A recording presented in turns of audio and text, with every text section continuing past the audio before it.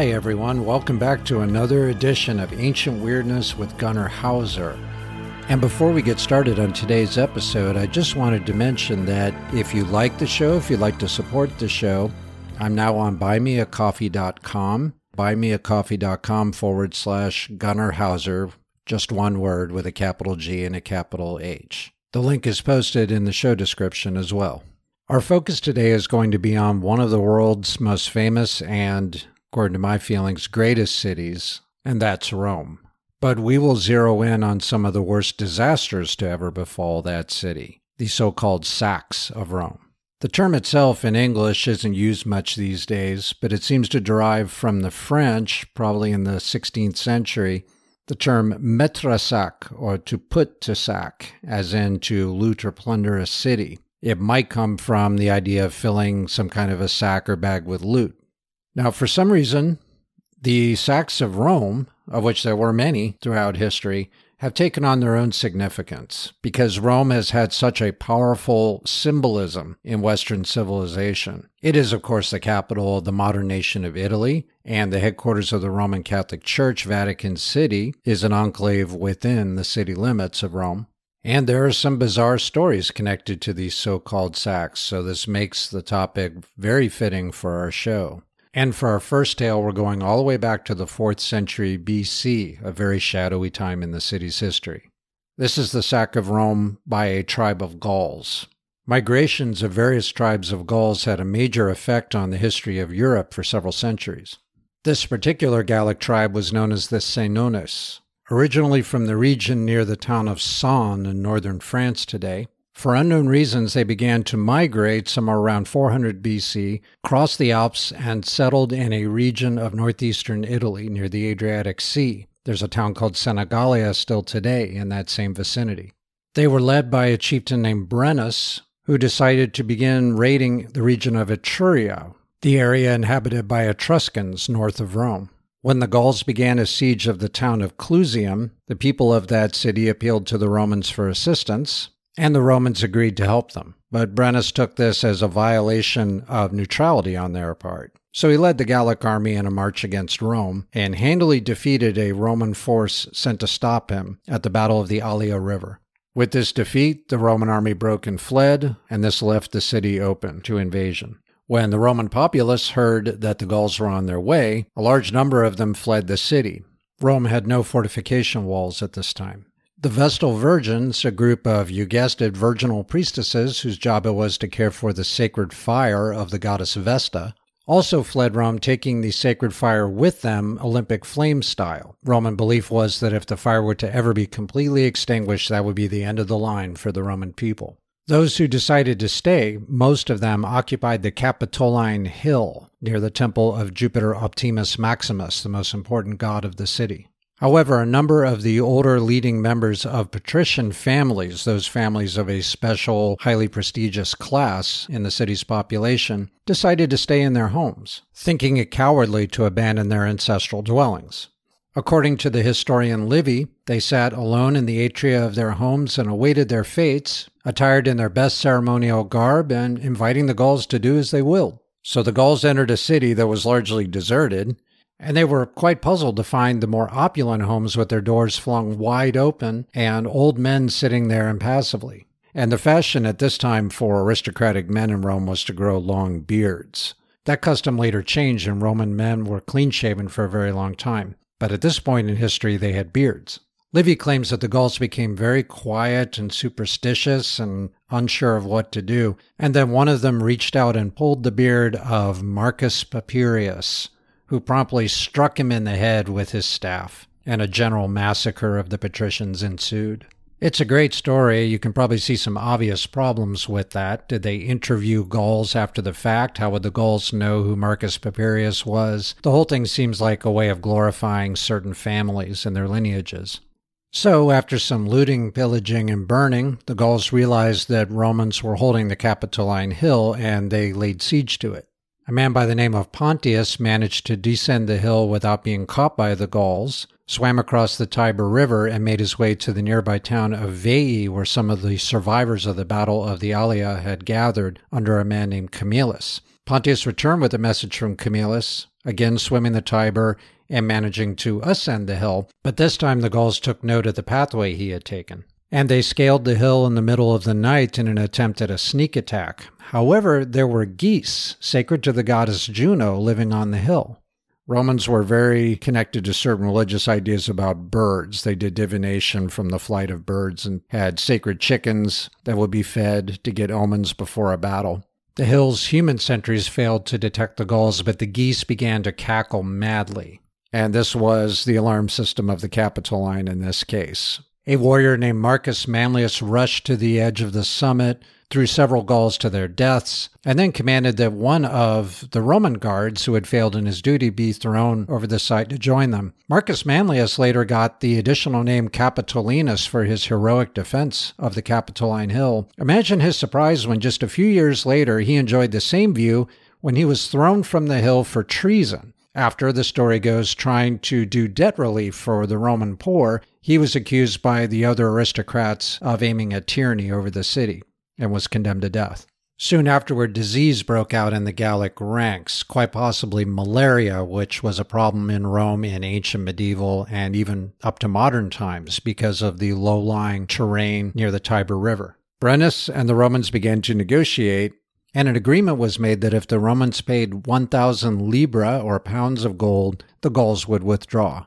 While the gold was being weighed out, a Roman observer noted that the Gauls were tipping the scales so that they would end up with more gold than had been agreed upon. But when the Romans protested, Brennus is said to have drawn his sword, thrown it onto the scales, and thundered, "Vae victis!" Woe to the vanquished. And taking into consideration the fact that between the Battle of the Allia and the patricians caught in their homes, enough Romans had been decapitated that the Gauls could open a head shop when they got home, the Romans acquiesced. Well, the Gauls did withdraw from the city. Some sources allege that Camillus and a Roman army attacked the Gauls on their way back north, inflicted heavy casualties on them, and recovered the ransom, although historians think that that might have been a story designed to save face on the part of the Romans. Romans seem to have never forgotten this event. This is one of the formative things in their history. The mere mention of Gauls getting anywhere close to Italy for centuries after this would cause what was called a Gallic tumult, where the entire city was mobilized. The immediate response to the sack, according to the historian Livy, was the construction of what came to be known as the Servian Wall, named after one of the kings of Rome, Servius Tullius, from even before the creation of the Roman Republic. That is a misnomer, however. The stone wall is dated in its surviving courses to the early 4th century. The longest surviving section can be seen near the main railway station today. And a little over a century later, in 283 BC, the Romans avenged the sack by destroying the Gallic settlement at Senigallia.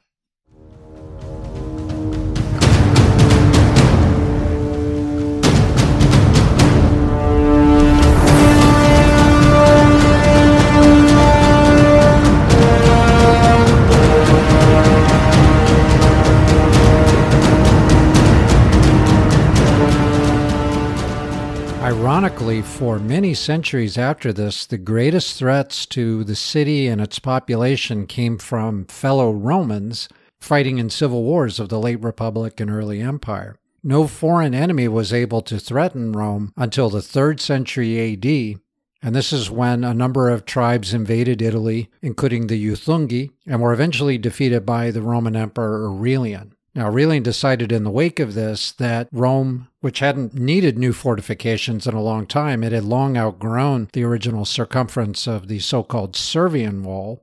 He ordered the construction of what comes to be known as the Aurelian Walls. Some of this survives today as well, including some of the gates, one of which contains a museum of the walls. But despite the strength of these fortifications, there's going to be more sacks of the city. We now come to the later Roman Empire. And the most famous sack of Rome is the one perpetrated by the group that will later be known as the Visigoths. At this stage, we would just call them Goths, although they were divided into various tribes, the one in question being the Tervingi. They first entered Roman territory when they crossed the Danube River in 375 AD. They did this because they were fleeing incursions of a Central Asian nomadic group called the Huns. This is many decades before Attila took control of the Huns. The Visigothic warriors brought their women, their children, everything they owned in this migration. At this period of Roman history, more than one man shared the title of emperor. The Eastern emperor was Valens, and Valens agreed to let the Goths settle in Roman territory in exchange for them doing future military service. So they were given some land south of the Danube River for settlement. But it wasn't very productive land. Roman merchants took advantage of them by selling them terrible food like dog meat at exorbitant prices, and they suffered during the subsequent winter. So they decided to go to war with the Romans. The Emperor Valens took an army to meet them at a place called Adrianople in 378, but the Romans were defeated there by the Visigoths. It was one of the worst defeats suffered by the Roman military in its history, and the Emperor Valens was killed in that battle. And from this point forward, I'll just refer to them by their later name of Visigoths. The Visigoths now make their way through Greece, Dalmatia, and down into Italy. Now, Valens' successor in the east, Theodosius I, and also the Western Emperor Gratian, failed to defeat the Goths militarily, so eventually a treaty was arranged to allow them to settle in the region of Thrace, which is now Bulgaria. And things stayed quiet for a while, until Theodosius I died in 395, leaving the eastern half of the empire to one son, Arcadius, the western half to another son, Honorius, and several power struggles involving various officials of the eastern and western halves of the empire started to intensify. Now, under the leadership of a chieftain named Alaric, who also happened to be officially a commander in the Roman military, because the Visigoths, by the terms of the treaty, were expected to do military service for Rome, they were known as Foederati. Now the Visigoths became restless. They migrated out of Thrace through Greece, took several towns such as Athens, and then made their way into northern Italy. Alaric was demanding good land for settlement for his people, and also supplies of food and money. At this stage, the Roman Empire had technically divided into an eastern and western half with separate administrations. The western half was under the leadership of the Emperor Honorius, who was based in the North Italian port city of Ravenna. Honorius and his advisors refused to give Alaric what he wanted. Now, Alaric had no fleet, and Ravenna was pretty well protected on its landward side by marshy terrain, so Alaric decided not to try to attack Honorius in his home base. But he made straight for Rome, and several attempts were made by Alaric to negotiate a settlement. Now, the city was protected by the Aurelian walls. However, Alaric's army was blockading the city, preventing any food from being brought in. And eventually, in 410, the Goths got in through the Porta Salaria, a since-vanished gate in the Aurelian walls, under cover of night. Some sources allege that elements in the city's population had become so desperate that they actually opened the gate. And this is the most famous sack of Rome. But it wasn't the most destructive. To be clear, it's kind of hard to do a kind and gentle sack, so there was destruction, there were people who were killed. Alaric and the Visigoths, for one thing, had actually converted to Christianity, and Alaric told his men, do not harm clergy, do not harm women and children. They were mainly looking to plunder valuable items from the city. Now, some of the treasures that they might have taken during this sack of Rome were objects from the Jewish temple that Vespasian's son Titus had brought back to Rome. After troops under his command sacked another city, Jerusalem, and destroyed that temple in the late 1st century AD. They had been kept in Rome in something called the Temple of Peace. That may sound a little ironic, but the Romans had just followed their time-honored tradition of knocking the shit out of a place and then saying they had created peace. This sack lasted for 3 days, and then Alaric and his men withdrew. Now, the psychological shock of what had happened did traverse the entire Roman world, because the city had not been sacked by a foreign army since the Gallic sack of some 800 years before. Not long afterwards, Alaric died. They were going to make an attempt to cross to Sicily and possibly to North Africa, but bad weather prevented that crossing. After Alaric's death, his tribe diverted the Bicento River, dug a tomb in the riverbed, and then put the river back in its original course. So Alaric's tomb has not been located, but potentially it would make for a very interesting find because no one knows what was buried with Alaric, possibly even some of the temple treasures from Jerusalem. Now, the so-called Emperor of the West, Honorius, did absolutely nothing to prevent the sack of Rome or avenge it, even though one of the captives taken by Alaric was Honorius' own sister, Galla Placidia. And it seems like he was somebody whose elevator didn't exactly make it to the top floor, if you know what I mean. There's an amusing anecdote of what happened when Honorius got the actual news of the sack. Honorius had some pet chickens that he spent a lot of time with. One of them was named Rome. The story is that a messenger ran breathlessly into the palace in Ravenna, crying in a state of obvious emotional distress and anguish, and reported to the Emperor Honorius that Rome had died. Of course, he was speaking figuratively. The city had been sacked for the first time in a long time. It's like the city had been killed. Honorius took that news, though, to mean that his favorite chicken had died. Overcome with grief, he exclaimed, "But I just fed him from my own hand." And it took some explanation to calm him down after this. Since Alaric had died soon after sacking Rome, there was a legend that arose that would be a deadly thing for any commander to do. It almost took place again in 452 when Attila led an army of Huns into northern Italy and threatened a march on Rome. He changed his mind after meeting with a delegation from Rome that included Pope Leo I. And legend has it that it was the Pope who really convinced him not to do it. And some say that Attila got second thoughts when he remembered the story of Alaric. Other explanations have been put forward, though, that there was famine in Italy at the time and he worried about supplies for his army. Also the possibility that disease had broken out in his force. And then Attila died soon after anyway. After a long night of heavy drinking and sexual carousing with his young new bride, he appears to have died of a brain hemorrhage.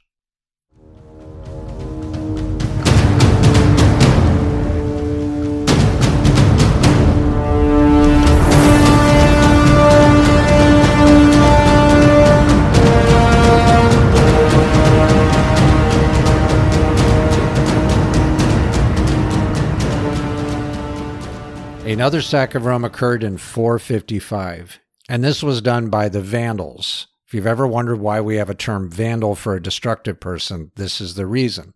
The Vandals were another tribe from Central Europe that went on the move because of the arrival of the Huns in Europe.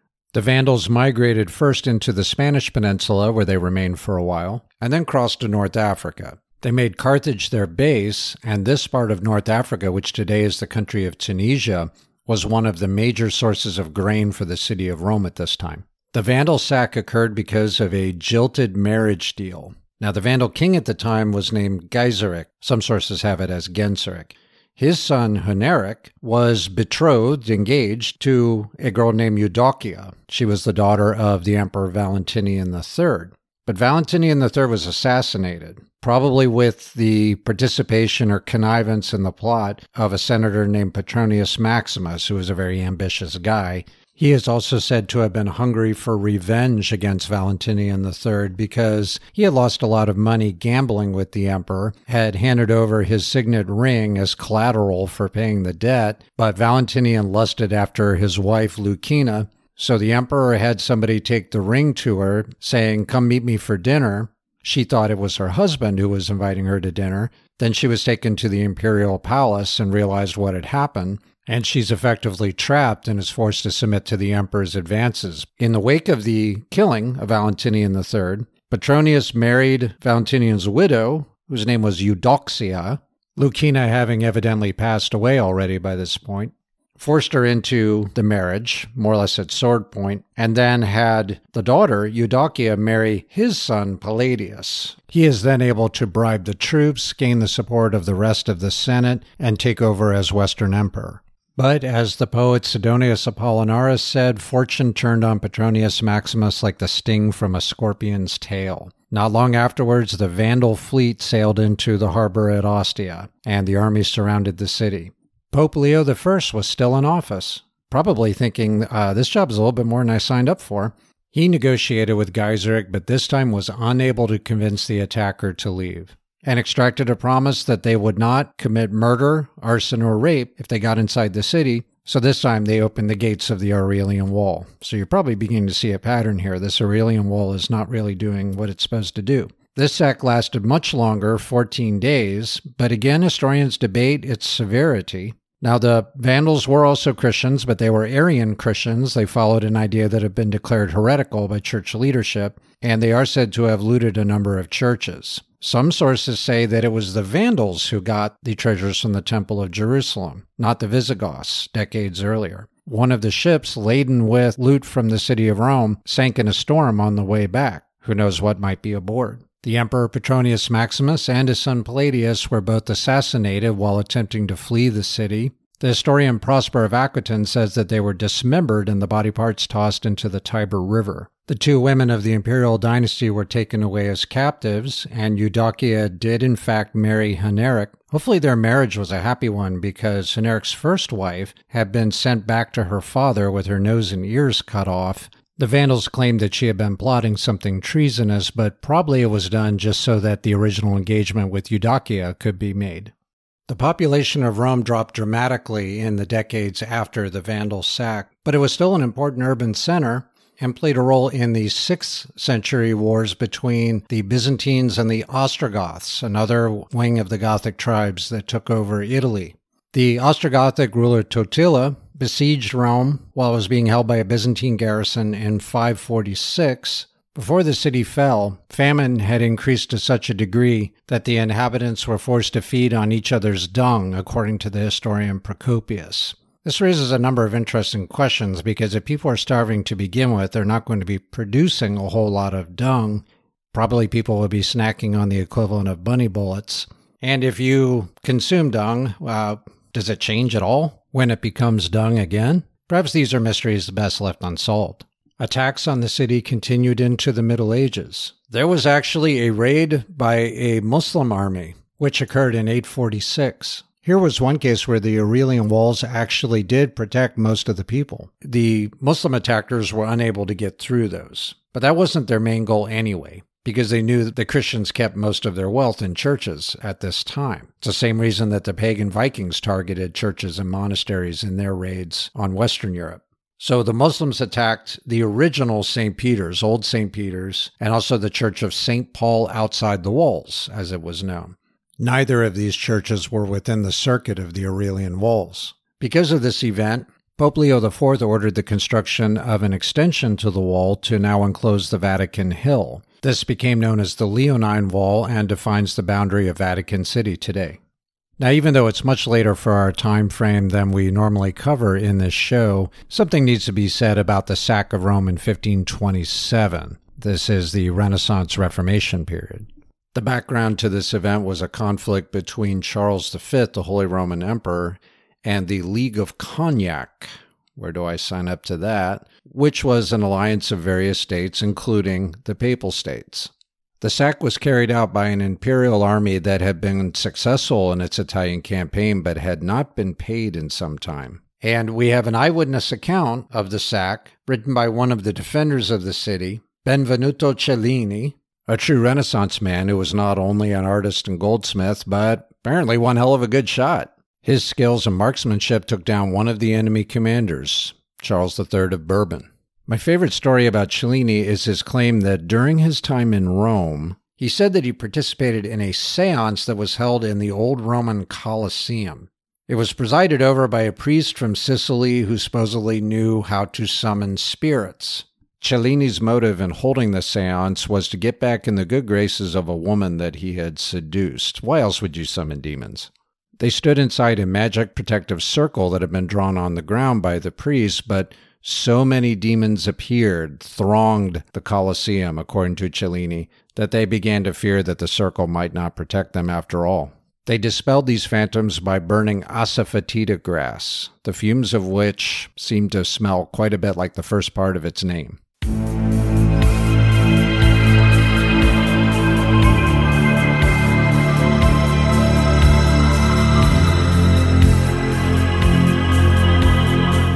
Thanks, everyone, for joining me again today. Keep an eye out for the next episode of Ancient Weirdness with Gunnar Hauser.